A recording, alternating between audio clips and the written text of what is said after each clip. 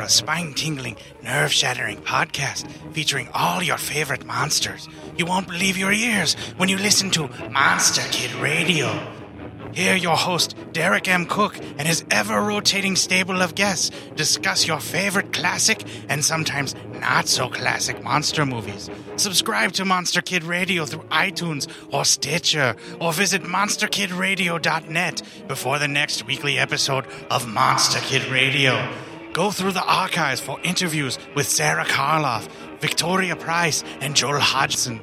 Listen to the discussions about movies like Creature from the Black Lagoon, Island of Terror, and King Kong. And don't forget convention coverage from Monster Bash and the H.P. Lovecraft Film Festival, Classic Monsters, Modern Talk, and the Head of Rondo Hatton. Only on Monster Kid Radio.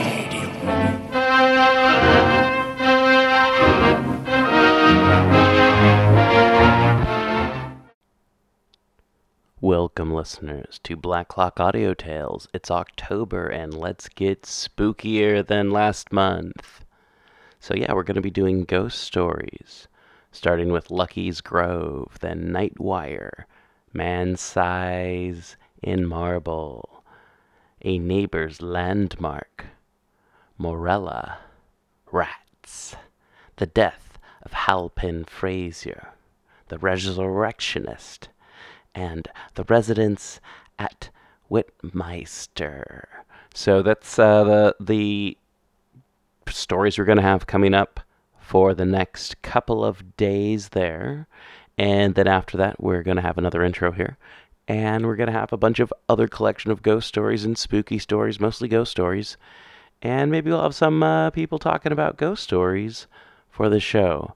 Thank you again so much, and if you want to know how to help the show, go to pgttcm.com and click on Info. There's also a shop button, and you can see where the audiobooks are and where the bits and pieces for our monthly Cthulhu Mythos show is. If you want to help the show grow, want more Cthulhu Mythos episodes, let us know. Let us know what's going on. If you're having problems with the RSS feed, let us know. Let us know what's going on. And thank you so much, everyone. All right, let's have some spooky stories read to you by Morgan Scorpion. This episode's brought to you by BunnySlippers.com and FoundItemClothing.com. Check them out. Dino Sound Slippers, cool cult film shirts that you can wear. Keep your feet warm. Keep your torso looking cool. Winter's coming. Embrace slippers. Something like that. Let's go. Dr. Ashton, Thomas Ashton, Doctor of Divinity, sat in his study, habited in a dressing gown and with a silk cap on his shaven head, his wig being for the time taken off and placed on its block on a side table. He was a man of some 55 years, strongly made, of a sanguine complexion, an angry eye, and a long upper lip. Face and eye were lighted up at the moment when I picture him, by the level ray of an afternoon sun that shone in upon him through a tall sash window, giving on the west. The room into which it shone was also tall, lined with bookcases, and, where the wall showed between them, panelled. On the table near the doctor's elbow was a green cloth, and upon it what he would have called a silver standish, a tray with inkstands, quill pens, a calf-bound book or two, some papers, a churchwarden pipe and brass tobacco box, a flask cased in plaited straw, and a liqueur glass. The year was 1730, the month December, the hour somewhat past 3 in the afternoon. I have described in these lines pretty much all that a superficial observer would have noted when he looked into the room. What met Dr. Ashton's eye when he looked out of it, sitting in his leather armchair? Little more than the tops of the shrubs and the fruit trees of his garden could be seen from that point, but the red brick wall of it was visible in almost all the length of its western side. In the middle of that was a gate, a double gate of rather elaborate iron scrollwork, which allowed something of a view beyond. Through it he could see that the ground sloped away almost at once to a bottom, along which a stream must run, and rose steeply from it on the other side, up to a field that was park-like in character, and thickly studded with oaks, now of course leafless. They did not stand so thick together but that some glimpse of sky and horizon could be seen between their stems. The sky was now golden, and the horizon, a horizon of distant woods it seemed, was purple. But all that Dr. Ashton could find to say after contemplating this prospect for many minutes was, "Abominable!" A listener would have been aware, immediately upon this, of the sound of footsteps coming somewhat hurriedly in the direction of the study. By the resonance he could have told that they were traversing a much larger room. Dr. Ashton turned round in his chair as the door opened, and looked expectant. The incomer was a lady, a stout lady in the dress of the time. Though I have made some attempt at indicating the doctor's costume, I will not enterprise that of his wife, for it was Mrs. Ashton who now entered. She had an anxious, even a sorely distracted look, and it was in a very disturbed voice that she almost whispered to Dr. Ashton, putting her head close to his. "He is in a very sad way, love. Worse, I'm afraid." "Is he really?" And he leaned back and looked in her face. She nodded. 2 solemn bells, high up and not far away, rang out the half-hour at this moment. Mrs. Ashton started. "Oh, do you think you can give order that the Minster clock be stopped chiming to-night? 'Tis just over his chamber, and will keep him from sleeping. And to sleep is the only chance for him, that's certain." "Why, to be sure, if there were need, real need, it could be done, but not upon any light occasion. This Frank, now, do you assure me that his recovery stands upon it?" said Dr. Ashton. His voice was loud and rather hard. "I do verily believe it," said his wife.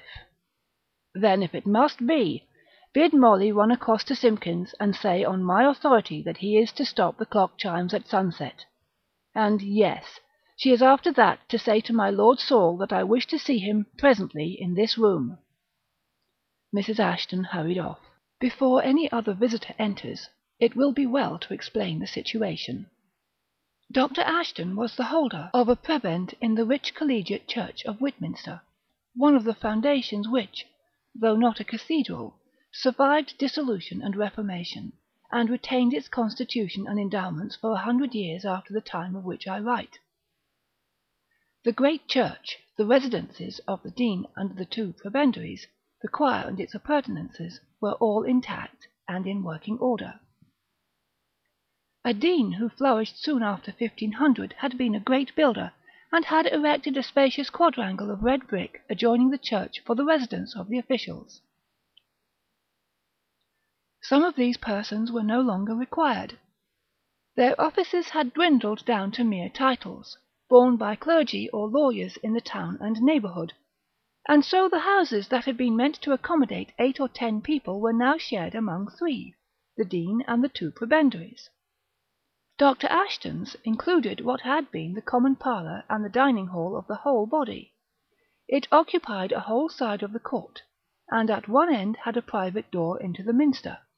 The other end, as we have seen, looked out over the country. So much for the house.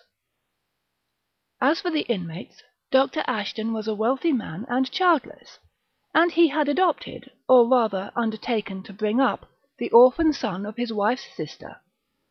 Frank Seidel was the lad's name. He had been a good many months in the house.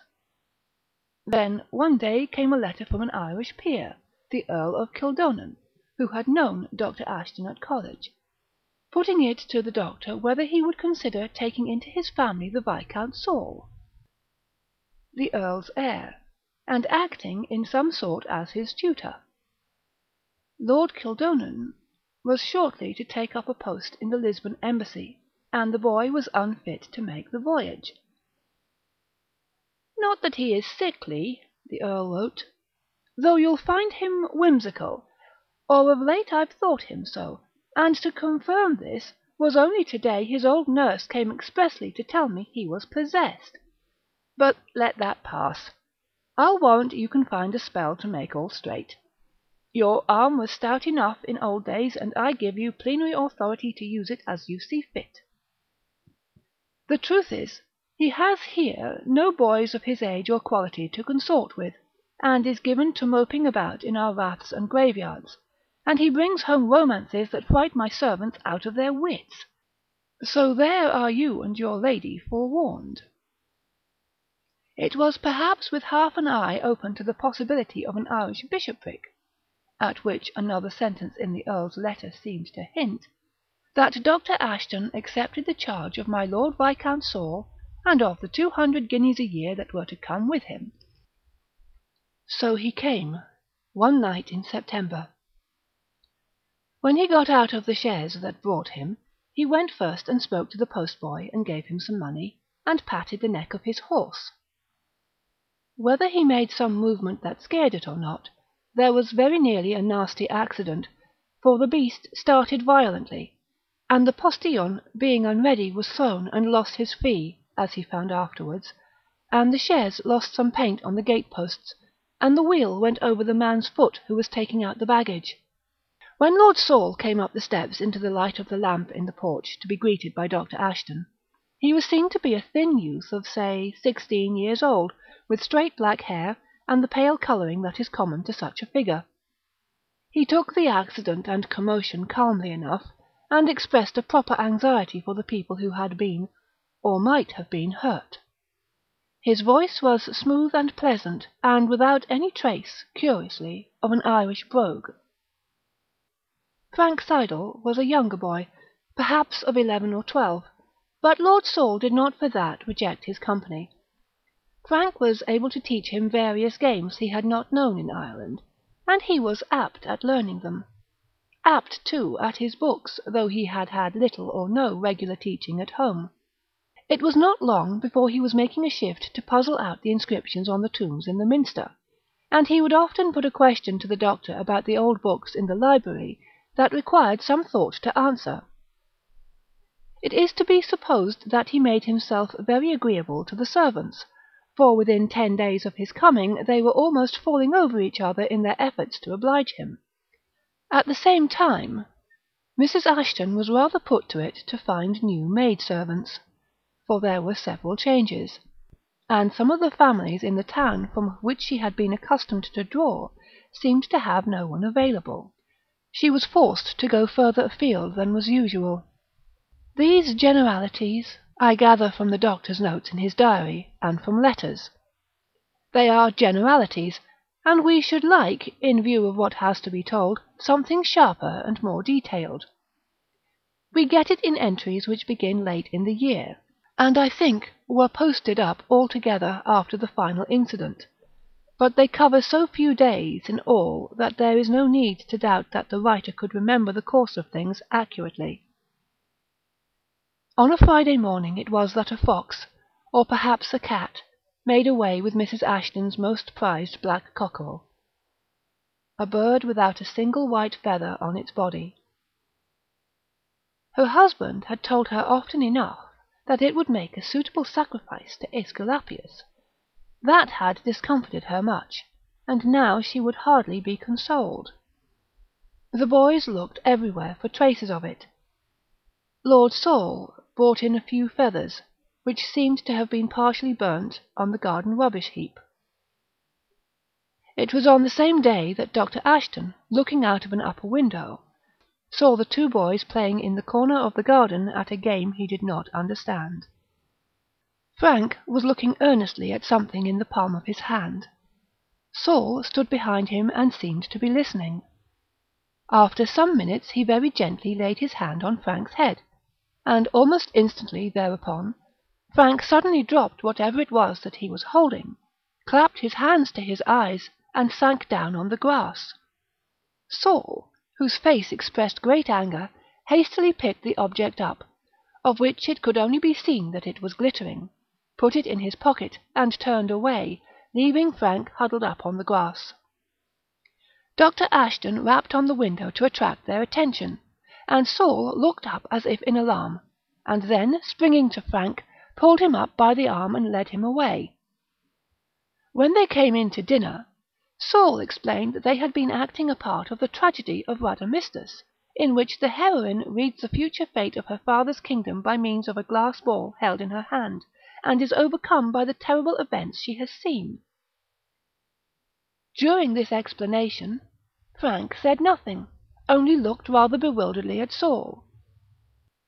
He must, Mrs. Ashton thought, have contracted a chill from the wet of the grass, for that evening he was certainly feverish and disordered, and the disorder was of the mind as well as the body, for he seemed to have something he wished to say to Mrs. Ashton, only a press of household affairs prevented her from paying attention to him, and when she went, according to her habit, to see that the light in the boys' chamber had been taken away, and to bid them good night, he seemed to be sleeping, though his face was unnaturally flushed, to her thinking.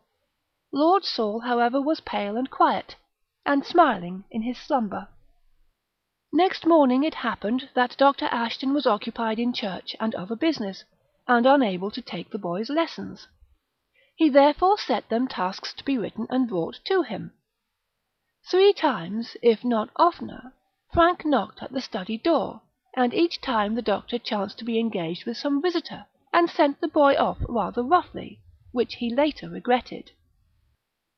2 clergymen were at dinner this day, and both remarked, being fathers of families, that the lad seemed sickening for a fever, in which they were too near the truth, and it had been better if he had been put to bed forthwith, for a couple of hours later in the afternoon he came running into the house, crying out in a way that was really terrifying, and rushing to Mrs. Ashton, clung about her, begging her to protect him, and saying, "Keep them off! Keep them off!" without intermission. And it was now evident that some sickness had taken strong hold of him. He was therefore got to bed in another chamber from that in which he commonly lay, and the physician brought to him, who pronounced the disorder to be grave and affecting the lad's brain, and prognosticated a fatal end to it if strict quiet were not observed, and those sedative remedies used which he should prescribe. We are now come by another way to the point we had reached before. The Minster clock has been stopped from striking, and Lord Saul is on the threshold of the study. "What account can you give of this poor lad's state?" was Dr. Ashton's first question. "Why, sir, little more than you know already, I fancy. I must blame myself, though, for giving him a fright yesterday when we were acting that foolish play you saw. I fear I made him take it more to heart than I meant." "How so?" "Well, by telling him foolish tales I had picked up in Ireland of what we call the second sight." "Second sight? What kind of sight might that be?" "Why, you know, our ignorant people pretend that some are able to foresee what is to come, sometimes in a glass, or in the air maybe, and at Kildonan we had an old woman that pretended to such a power, and I dare say I coloured the matter more highly than I should, but I never dreamed Frank would take it so near as he did." "You were wrong, my lord, very wrong in meddling with such superstitious matters at all, and you should have considered whose house you are in, and how little becoming such actions are to my character and person, or to your own. But pray, how come that you, acting, as you say, a play, should fall upon anything that could so alarm Frank?" "That is what I can hardly tell, sir. He passed all in a moment from rant about battles and lovers and Cleodora and Antigones to something I could not follow at all, and then dropped as you saw." "Yes. Was that at the moment when you laid your hand on the top of his head?" Lord Saul gave a quick look at his questioner, quick and spiteful, and for the first time seemed unready with an answer. "About that time it may have been," he said. "I have tried to recollect myself, but I am not sure. There was, at any rate, no significance in what I did then." "Ah," said Dr. Ashton. "Well, my lord, I should do no wrong were I not to tell you that this fright of my poor nephew may have very ill consequences to him. The doctor speaks very despondingly of his state." Lord Saul pressed his hands together and looked earnestly upon Dr. Ashton. "I am willing to believe that you had no bad intention, as assuredly you could have no reason to bear the poor boy malice, but I cannot wholly free you from blame in the affair." As he spoke, the hurrying steps were heard again, and Mrs. Ashton came quickly into the room, carrying a candle, for the evening had by this time closed in, She was greatly agitated. "Oh, come!" she cried. "Come directly! I'm sure he is going." "Going? Frank? Is it possible? Already?" With some such incoherent words the doctor caught up a book of prayers from the table and ran out after his wife. Lord Saul stopped for a moment where he was. Molly, the maid, saw him bend over and put both hands to his face. If it were the last words she had to speak, she said afterwards. He was striving to keep back a fit of laughing. Then he went out softly, following the others. Mrs. Ashton was sadly right in her forecast. I have no inclination to imagine the last scene in detail. What Dr. Ashton records is, or may be taken to be, important to the story. They asked Frank if he would like to see his companion, Lord Saul, once again. The boy was quite collected, it appears, in these moments. "No," he said, "I do not want to see him, but you should tell him I am afraid he will be very cold." "What do you mean, my dear?" said Mrs. Ashton. "Only that," said Frank. "But say to him, besides, that I am free of them now, but he should take care. And I am sorry about your black cockerel, Aunt Ashton, but he said we must use it so, if we were to see all that could be seen." Not many minutes after, he was gone. Both the Ashtons were grieved, she naturally most. But the doctor, though not an emotional man, felt the pathos of the early death. And besides, there was the growing suspicion that all had not been told him by Saul, and that there was something here which was out of his beaten track. When he left the chamber of death, it was to walk across the quadrangle of the residence to the sexton's house. A passing bell, the greatest of the Minster bells, must be rung, a grave must be dug in the Minster yard, and there was now no need to silence the chiming of the Minster clock. As he came slowly back in the dark, he thought he must see Lord Saul again. That matter of the black cockerel, trifling as it might seem, would have to be cleared up. It might be merely a fancy of the sick boy. But if not, was there not a witch trial he had read, in which some grim little rite of sacrifice had played a part? Yes, he must see Saul. I rather guess these thoughts of his than find written authority for them. That there was another interview is certain. Certain also that Saul would, or as he said, could, throw no light on Frank's words, though the message, or some part of it, appeared to affect him horribly. But there is no record of the talk in detail. It is only said that Saul sat all that evening in the study, and when he bid good night, which he did most reluctantly, asked for the doctor's prayers. The month of January was near its end when Lord Kildonan, in the embassy at Lisbon, received a letter that for once gravely disturbed that vain man and neglectful father. Saul was dead. The scene at Frank's burial had been very distressing. The day was awful in blackness and wind. The bearers, staggering blindly along under the flapping black pall, found it a hard job, when they emerged from the porch of the Minster, to make their way to the grave. Mrs. Ashton was in her room. Women did not then go to their kinsfolk's funerals. But Saul was there, draped in the mourning cloak of the time, and his face was white and fixed as that of one dead, except when, as was noticed 3 or 4 times, he suddenly turned his head to the left and looked over his shoulder. It was then alive with a terrible expression of listening fear. No one saw him go away, and no one could find him that evening. All night the gale buffeted the high windows of the church, and howled over the upland and roared through the woodland. It was useless to search in the open. No voice of shouting or cry for help could possibly be heard.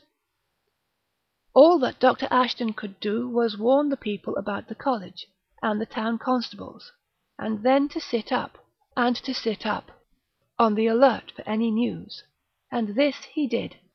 News came early next morning, brought by the sexton, whose business it was to open the church for early prayers at 7, and who sent the maid rushing upstairs with wild eyes and flying hair to summon her master.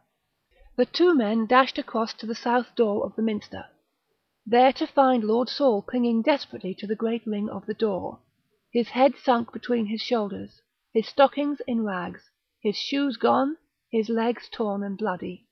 This was what had to be told to Lord Kildonan, and this really ends the first part of the story. The tomb of Frank Siddle and of the Lord Viscount Saul, only child and heir to William, Earl of Kildonan, is one, a stone altar tomb in Whitminster churchyard. Dr. Ashton lived on for over 30 years in his prebendal house. I do not know how quietly, but without visible disturbance. His successor preferred a house he already owned in the town, and left that of the senior prebendary vacant.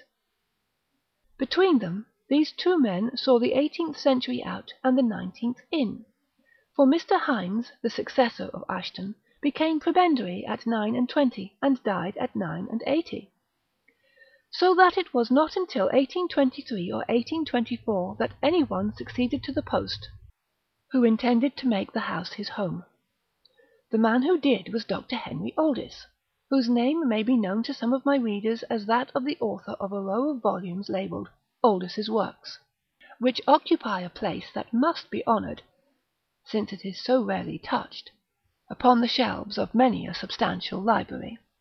Dr. Oldys, his niece, and his servants took some months to transfer furniture and books from his Dorsetshire parsonage to the quadrangle of Whitminster, and to get everything into place.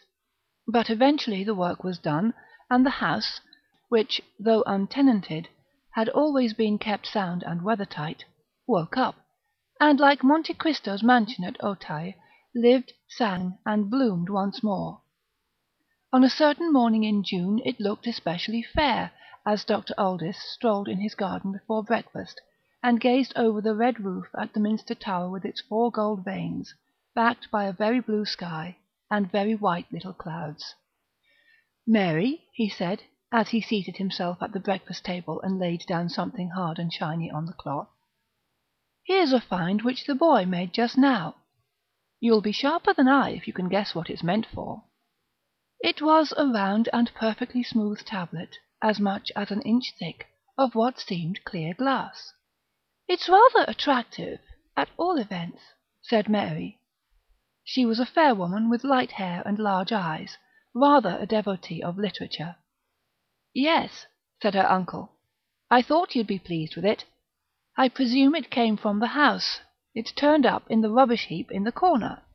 "I'm not sure that I do like it, after all," said Mary some minutes later. "Why in the world not, my dear?" "I don't know, I'm sure. Perhaps it's only fancy." "Yes, only fancy and romance, of course. What's the book, now? The name of that book, I mean, that you had in your head all yesterday?" "The Talisman." "Uncle! Oh! If this should turn out to be a talisman, how enchanting it would be!"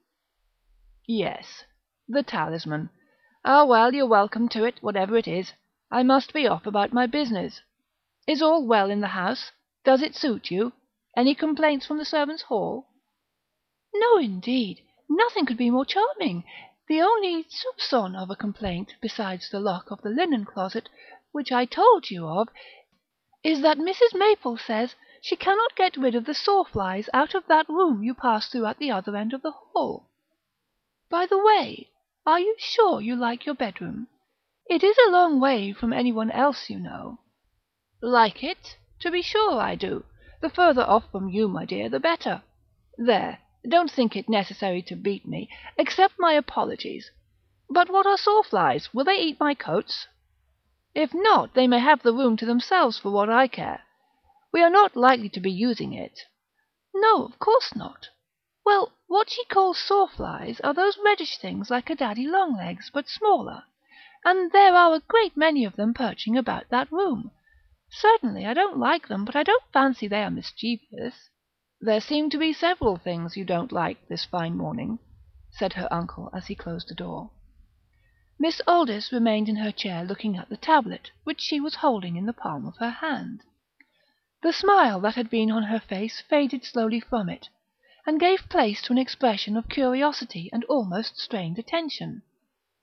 Her reverie was broken by the entrance of Mrs. Maple, and her invariable opening, "Oh, miss, could I speak to you for a minute?" A letter from Miss Aldis to a friend in Lichfield, began a day or two before, is the next source for this story. It is not devoid of traces of the influence of the leader of female thought in her day, Miss Anna Seward, known to some as the Swan of Lichfield. My sweetest Emily will be rejoiced to hear that we are at length, my beloved uncle and myself, settled in the house that now calls us master, nay, master and mistress, as in past ages it has called so many others. Here we taste a mingling of modern elegance and hoary antiquity, such as has never ere now graced life for either of us. The town, small as it is, affords us some reflection, pale indeed, but veritable, of the sweets of polite intercourse. The adjacent country numbers amid the occupants of its scattered mansions some whose polish is annually refreshed by contact with metropolitan splendour, and others whose robust and homely geniality is, at times, and by way of contrast, not less cheering and acceptable. Tired of the parlours and drawing-rooms of our friends, we have ready to hand a refuge from the clash of wits, or the small talk of the day, amid the solemn beauties of our venerable minster, whose sylvan chimes daily lull us to prayer, and in the shady walks of whose tranquil graveyard we muse with softened heart, and ever and anon with moistened eye upon the memorials of the young, the beautiful, the aged, the wise, and the good. Here there is an abrupt break, both in the writing and the style. But, my dearest Emily, I can no longer write with the care which you deserve, and in which we both take pleasure. What I have to tell you is wholly foreign to what has gone before. This morning my uncle brought in to breakfast an object which had been found in the garden. It was a glass or crystal tablet of this shape, a little sketch is given, which he handed to me, and which, after he left the room, remained on the table by me. I gazed at it, I know not why, for some minutes, till called away by the day's duties. And you will smile incredulously when I say that I seemed to myself to begin to descry reflected in it objects and scenes which were not in the room where I was. You will not, however, be surprised that after such an experience I took the first opportunity to seclude myself in my room with what I now half believe to be a talisman of mickle might. I was not disappointed. I assure you, Emily, by that memory which is dearest to both of us, that what I went through this afternoon transcends the limits of what I had before deemed credible. In brief, what I saw seated in my bedroom, in the broad daylight of summer, and looking into the crystal depth of that small round tablet, was this. First, a prospect, strange to me, of an enclosure of rough and hillocky grass, with a grey stone ruin in the midst, and a wall of rough stones about it. In this stood an old and very ugly woman in a red cloak and ragged skirt, talking to a boy dressed in the fashion of maybe 100 years ago. She put something which glittered into his hand, and he something into hers, which I saw to be money, for a single coin fell from her trembling hand into the grass. The scene passed. I should have remarked, by the way, that on the rough walls of the enclosure I could distinguish bones, and even a skull, lying in a disorderly fashion. Next, I was looking upon two boys, one the figure of the former vision, the other younger. They were in a plot of garden walled round, and this garden, in spite of the difference in arrangement and the small size of the trees, I could clearly recognise as being that upon which I now look from my window. The boys were engaged in some curious play, it seemed. Something was smouldering on the ground. The elder placed his hands upon it, and then raised them in what I took to be an attitude of prayer, and I saw, and started at seeing, that on them were deep stains of blood. The sky above was overcast. The same boy now turned his face towards the wall of the garden, and beckoned with both his raised hands. And as he did so, I was conscious that some moving objects were becoming visible over the top of the wall. Whether heads, or other parts of some animal or human forms, I could not tell. Upon the instant, the elder boy turned sharply, seized the arm of the younger, who all this time had been poring over what lay on the ground, and both hurried off. I then saw blood upon the grass, a little pile of bricks, and what I thought were black feathers scattered about. The scene closed, and the next was so dark that perhaps the full meaning of it escaped me. But what I seemed to see was a form, at first crouching low among trees or bushes that were being threshed by a violent wind, then running very swiftly, and constantly turning a pale face to look behind him, as if he feared a pursuer. And indeed, pursuers were following hard after him. Their shapes were but dimly seen, their number 3 or 4 perhaps only guessed. I suppose they were on the whole more like dogs than anything else. But dogs such as we have seen they assuredly were not. Could I have closed my eyes to this horror, I would have done so at once. But I was helpless.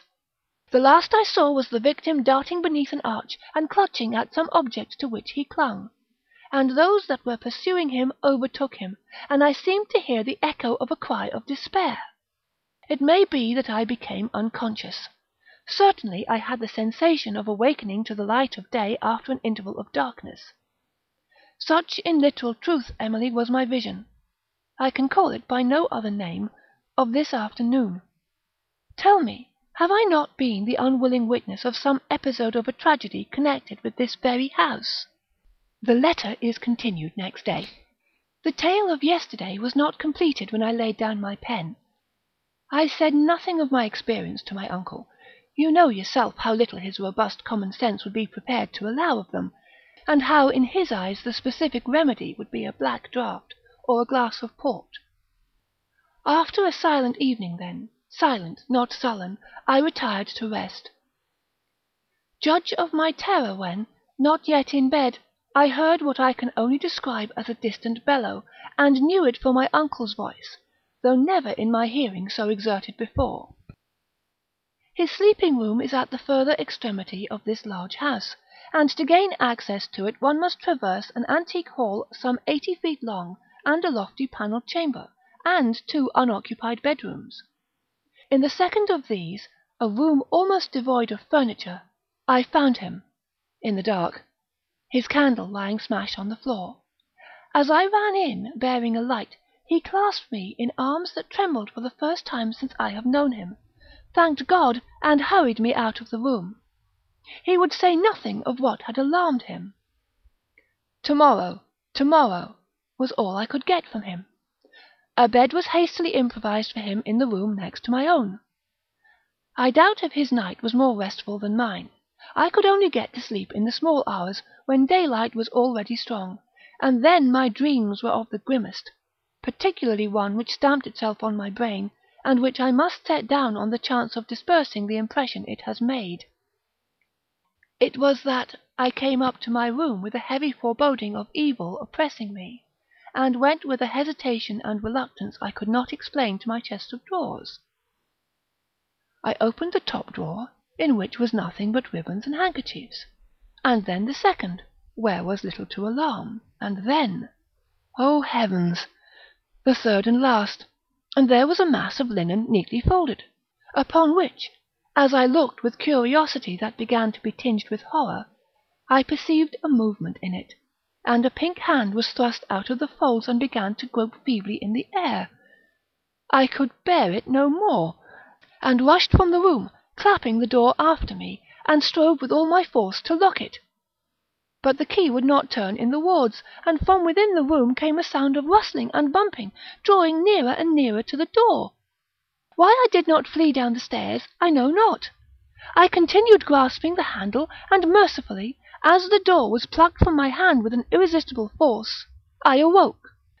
You may not think this very alarming, but I assure you it was so to me.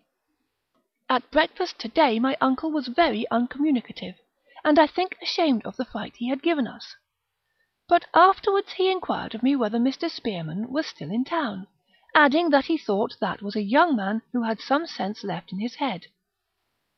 I think you know, my dear Emily, that I am not inclined to disagree with him there, and also that I was not unlikely to be able to answer his question. To Mr. Spearman he accordingly went, and I have not seen him since. I must send this strange budget of news to you now, or it may have to wait over more than one post. The reader will not be far out if he guesses that Miss Mary and Mr. Spearman made a match of it not very long after this month of June. Mr. Spearman was a young spark, who had a good property in the neighbourhood of Whitminster, and not unfrequently about this time spent a few days at the King's Head, ostensibly on business. But he must have had some leisure, for his diary is copious, especially for the days of which I am telling the story. It is probable to me that he wrote this episode as fully as he could at the bidding of Miss Mary. Uncle Aldous, how I hope I might have the right to call him so before long, called this morning. After throwing out a good many short remarks on indifferent topics, he said, "I wish, Spearman, you'd listen to an odd story and keep a close tongue about it, just for a bit, till I get more light on it." "To be sure," I said, "you may count on me." "I don't know what to make of it," he said. "You know my bedroom. It is well away from everyone else's, and I pass through the great hall and 2 or 3 other rooms to get to it." "Is it at the end next the minster, then?" I asked. "Yes, it is. Well, now, yesterday morning my Mary told me that the room next before it was infested with some sort of fly that the housekeeper could not get rid of. That may be the explanation, or it may not. What do you think?" "Why," said I, "you've not yet told me what has to be explained." "True enough.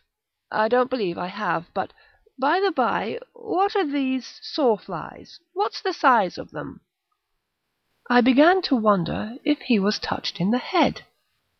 "What I call a sawfly," I said, very patiently, "is a red animal, like a daddy-long-legs, but not so big, perhaps an inch long, perhaps less. It is very hard in the body, and to me, I was going to say particularly offensive." But he broke in.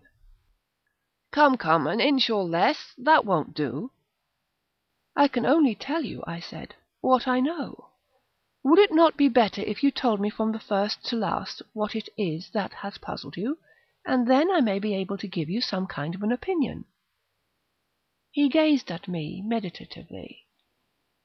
"Perhaps it would," he said. "I told Mary only to-day that I thought you had some vestiges of sense in your head." I bowed my acknowledgments. "The thing is, I've an odd kind of shyness about talking of it. Nothing of the sort has happened to me before. Well, about 11 o'clock last night, or after, I took my candle and set out for my room. I had a book in my other hand. I always read something for a few minutes before I drop off to sleep. A dangerous habit. I don't recommend it. But I know how to manage my light and my bed curtains. Now then, first as I stepped out of my study into the great hall that's next to it, and shut the door, my candle went out. I suppose I had clapped the door behind me too quick, and made a draught. And I was annoyed, for I'd no tinder-box nearer than my bedroom. But I knew my way well enough, and went on. The next thing was that my book was struck out of my hand in the dark. If I said twitched out of my hand, it would better express the sensation. It fell on the floor. I picked it up and went on, more annoyed than before, and a little startled.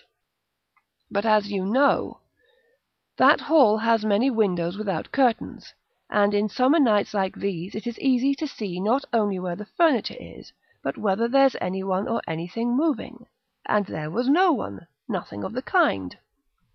So on I went through the hall and through the audit chamber next to it, which also has big windows, and then into the bedrooms which lead to my own, where the curtains were drawn, and I had to go slower because of steps here and there. It was in the second of those rooms that I nearly got my quietus. The moment I opened the door of it, I felt there was something wrong. I thought twice, I confess, whether I shouldn't turn back and find another way there is to my room rather than go through that one. Then I was ashamed of myself, and thought, what people call better of it, though I don't know about better in this case. If I was to describe my experience exactly, I should say this. There was a dry, light, rustling sound all over the room as I went in, and then, you remember it was perfectly dark, something seemed to rush at me, and there was, I don't know how to put it, a sensation of long, thin arms or legs or feelers all about my face and neck and body. Very little strength in them there seemed to be, but, Spearman, I don't think I was ever more horrified or disgusted in all my life, that I remember, and it does take something to put me out. I roared out as loud as I could, and flung away my candle at random, and knowing I was near the window, I tore at the curtain, and somehow let in enough light to be able to see something waving, which I knew was an insect's leg, by the shape of it. But Lord, what a size! Why, the beast must have been as tall as I am. And now you tell me sawflies are an inch long or less? What do you make of it, Spearman? For goodness sake, finish your story first, I said. I've never heard anything like it. Oh, said he, there's no more to tell. Mary ran in with a light, and there was nothing there. I didn't tell her what was the matter. I changed my room for last night, and I expect for good. Have you searched this odd room of yours? I said. What do you keep in it? We don't use it, he answered. There's an old press there, and some little other furniture. And in the press? Said I. I don't know. I never saw it opened, but I do know that it's locked. Well, I should have it looked into, and, if you had time, I own to having some curiosity to see the place myself. I didn't exactly like to ask you, but that's rather what I hoped you'd say. Name your time, and I'll take you there. No time like the present, I said at once, for I saw he would never settle down to anything while this affair was in suspense. He got up with great alacrity, and looked at me, I am tempted to think, with marked approval. Come along, was all he said, however, and was pretty silent all the way to his house. My Mary, as he calls her in public and I in private, was summoned, and we proceeded to the room. The doctor had gone so far as to tell her that he had had something of a fright there last night. Of what nature he had not yet divulged, but now he pointed out and described very briefly the incidents of his progress. When we were near the important spot, he pulled up and allowed me to pass on. There's the room, he said. Go in, Spearman, and tell us what you find. Whatever I might have felt at midnight, noonday I was sure would keep back anything sinister, and I flung the door open with an air, and stepped in. It was a well-lighted room, with its large window on the right, though not, I thought, a very airy one. The principal piece of furniture was the gaunt old press of dark wood. There was, too, a four-post bedstead, a mere skeleton which could hide nothing, and there was a chest of drawers. On the window-sill and the floor near it were the dead bodies of many hundred sawflies, and one torpid one which I had some satisfaction in killing. I tried the door of the press, but could not open it. The drawers, too, were locked. Somewhere, I was conscious, there was a faint rustling sound, but I could not locate it, and when I made my report to those outside, I said nothing of it. But I said, clearly the next thing was to see what was in those locked receptacles. Uncle Aldous turned to Mary. "Mrs. Maple," he said, and Mary ran off. No one, I am sure, steps like her, and soon came back at a soberer pace, with an elderly lady of discreet aspect. "Have you the keys of these things, Mrs. Maple?" said Uncle Aldous. His simple words let loose a torrent, not violent but copious, of speech. Had she been a shade or two higher in the social scale, Mrs. Maple might have stood as the model for Miss Bates. "Oh, doctor, and miss, and you too, sir," she said, acknowledging my presence with a bend. "Them keys! Who was that again that came when first we took over things in this house? A gentleman in business it was, and I gave him his luncheon in the small parlour on account of us not having everything as we would like to see it in the large one. Chicken and apple pie and a glass of Madeira. Dear, dear, you'll say I'm running on, Miss Mary, but I only mention it to bring back my recollection, and there it comes. Gardner, just the same as it did last week with the artichokes and the text of the sermon. Now that Mr. Gardner, every key I got from him were labelled to itself, and each and every one was a key of some door or another in this house, and sometimes two. And when I say door, my meaning is door of a room, not like such a press as this is. Yes, Miss Mary, I know full well, and I'm just making it clear to your uncle and you too, sir. But now, there was a box, which this same gentleman he give over into my charge, and thinking no harm after he was gone, I took the liberty, knowing it was your uncle's property, to rattle it, and unless I'm most surprisingly deceived, in their box there was keys. But what keys that, doctor, is known elsewhere. For open the box, no, that I would not do. I wonder that Uncle Oldys remained as quiet as he did under this address. Mary, I knew, was amused by it, and he probably had been taught by experience that it was useless to break in upon it. At any rate, he did not, but merely said at the end, "Have you that box handy, Mrs. Maple? If so, you might bring it here." Mrs. Maple pointed her finger at him, either in accusation or in gloomy triumph. "There," she said, "was I to choose out the very words out of your mouth, doctor, them would be the ones, and if I've took it to my own rebuke 1/2 times, it's been nearer 50. Laid awake I have in my bed, sat down in my chair I have, the same you and Miss Mary gave me the day I was 20 year in your service, and no person could desire a better. Yes, Miss Mary, but it is the truth, and well we know who it is would have it different if he could. All very well, says I to myself, but pray, when the doctor calls you to account for that box, what are you going to say? No, doctor, if you was some masters I've heard of, and I was some servants I could name, I should have an easy task before me, but things being, humanly speaking, what they are, the one course open to me is just to say to you that without Miss Mary comes to my room and helps me to my recollection, which her wits may manage, what slipped beyond mine, no such box as that, small though it be, will cross your eyes this many a day to come." "Why, dear Miss Maple, why didn't you tell me before that you wanted me to help you find it?" said my Mary. "No, never mind telling me why it was, let us come at once and look for it." They hastened off together.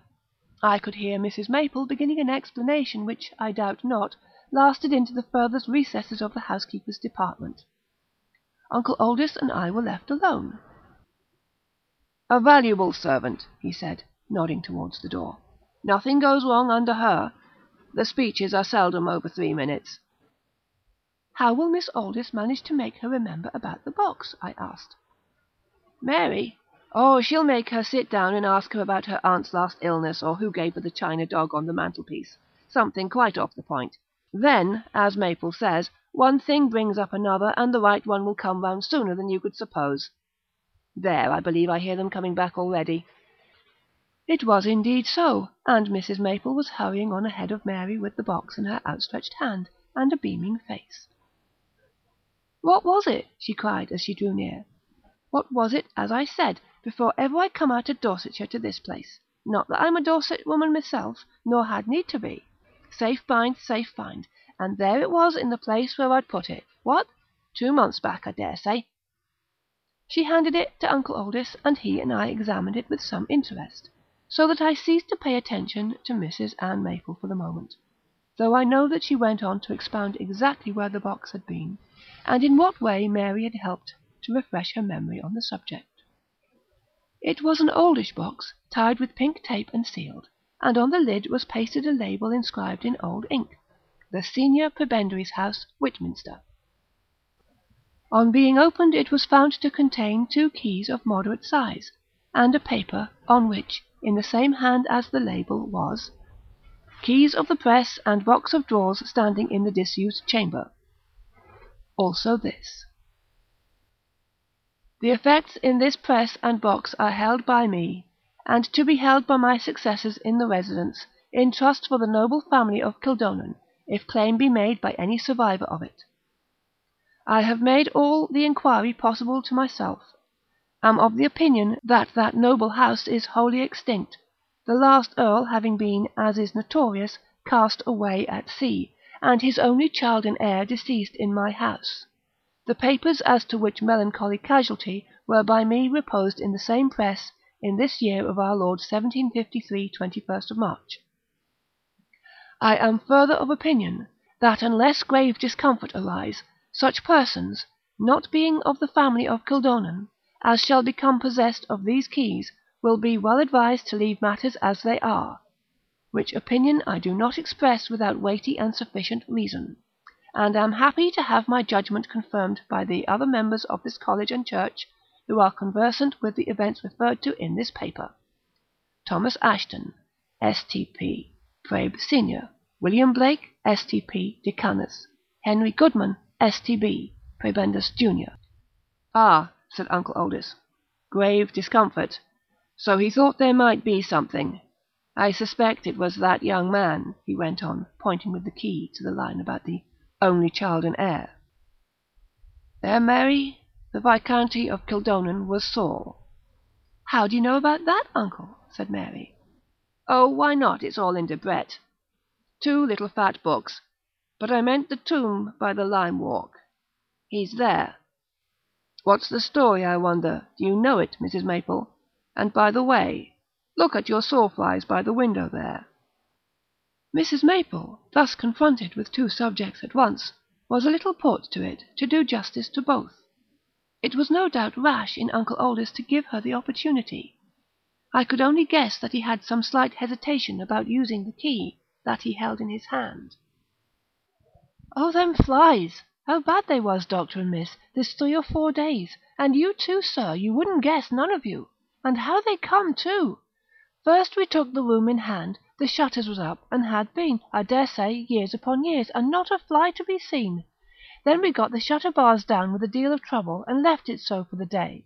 And next day I sent Susan in with the broom to sweep about, and not 2 minutes hadn't passed when out she comes into the hall like a blind thing, and we had regular to beat them off her.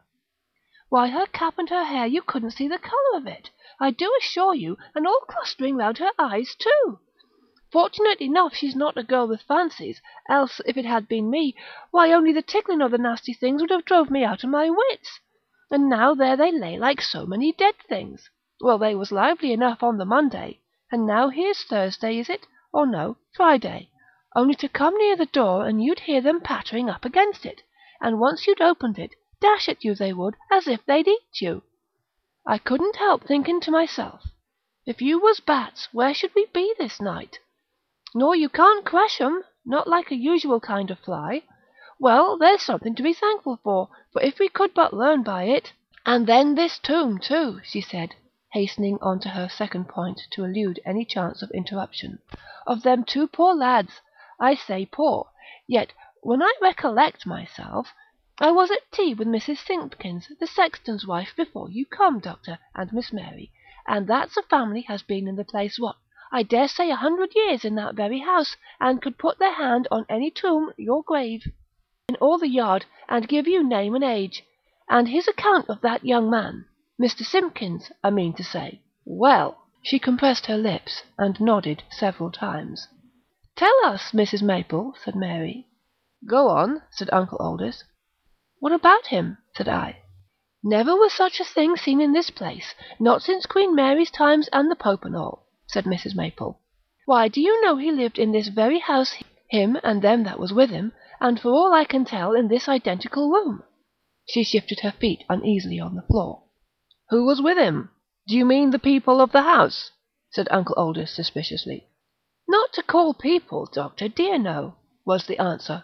More what he brought with him from Ireland, I believe it was. No, the people in the house was the last to hear anything of his goings-on. But in the town not a family but knew how he stopped out at night, and them that was with him. Why, they were such as would strip the skin from a child in its grave, and a withered heart makes an ugly thin ghost, says Mr. Simpkins. But they turned on him at the last, he says, and there's the mark still to be seen on the minster door where they run him down. And that's no more than the truth, for I got him to show it to myself, and that's what he said. A lord he was, with a Bible name of a wicked king, whatever his godfathers could have been thinking of. Saul was the name. To be sure it was Saul, Doctor, and thank you. And now isn't it King Saul that we read of raising up the dead ghost that was slumbering in its tomb till he disturbed it? And isn't that a strange thing, this young lord to have such a name, and Mr. Simpkins's grandfather to see him out of his window of a dark night, going about from one grave to another in the yard with a candle, and them that was with him following through the grass at his heels? and one night him to come right up to old Mr. Simpkins's window that gives on the yard, and press his face up against it, to find out if there was any one in the room that could see him, and only just time there was for old Mr. Simpkins to drop down like, quiet, just under the window and hold his breath, and not stir till he heard him stepping away again, and this rustling like in the grass after him as he went. And then, when he looked out of his window in the morning, there was treadings in the grass, and a dead man's bone. Oh, he was a cruel child for certain, but he had to pay for it in the end. And after—" "After?" said Uncle Aldous with a frown. "Oh, yes, Doctor. Night after night in old Mr. Simpkins's time, and his son, that's our Mr. Simpkins's father, yes, and our own Mr. Simpkins too, up against that same window, particular when they've had a fire of a chilly evening, with his face right on the panes, and his hands fluttering out, and his mouth open and shut for a minute or more, and then gone off in the dark yard. But open the window at such times, no, that they dare not do, though they could find it in their heart to pity the poor thing, that pinched up with the cold, and seemingly fading away to a nothing as the years passed on. Well, indeed, I believe it is no more than the truth, what our Mr. Simpkins says on his own grandfather's word. A withered heart makes an ugly thin ghost." "I dare say," said Uncle Aldous suddenly, so suddenly that Mrs. Maple stopped short. "Thank you. Come away, all of you." "Why, Uncle," said Mary, "are you not going to open the press after all?" Uncle Aldous blushed, actually blushed. "My dear," he said, "you are at liberty to call me a coward, or applaud me as a prudent man, whichever you please, but I am neither going to open that press nor that chest of drawers myself, nor am I going to hand over the keys to you or to any other person. Mrs. Maple, will you kindly see about getting a man or two to move those pieces of furniture into the garret?" "And when they do it, Mrs. Maple," said Mary, who seemed to me, I did not then know why, more relieved than disappointed by her uncle's decision, "I have something that put with the rest, only quite a small packet." We left that curious room, not unwillingly, I think. Uncle Aldous's orders were carried out that same day, and so, concludes Mr. Spearman, Widminster has a Bluebeard's chamber, and I am rather inclined to suspect a Jack-in-the-box, awaiting some future occupant of the residence of the senior prebendary. Footnote: apparently the ichneumon fly, Ophion obscurum, and not the true sawfly, is meant.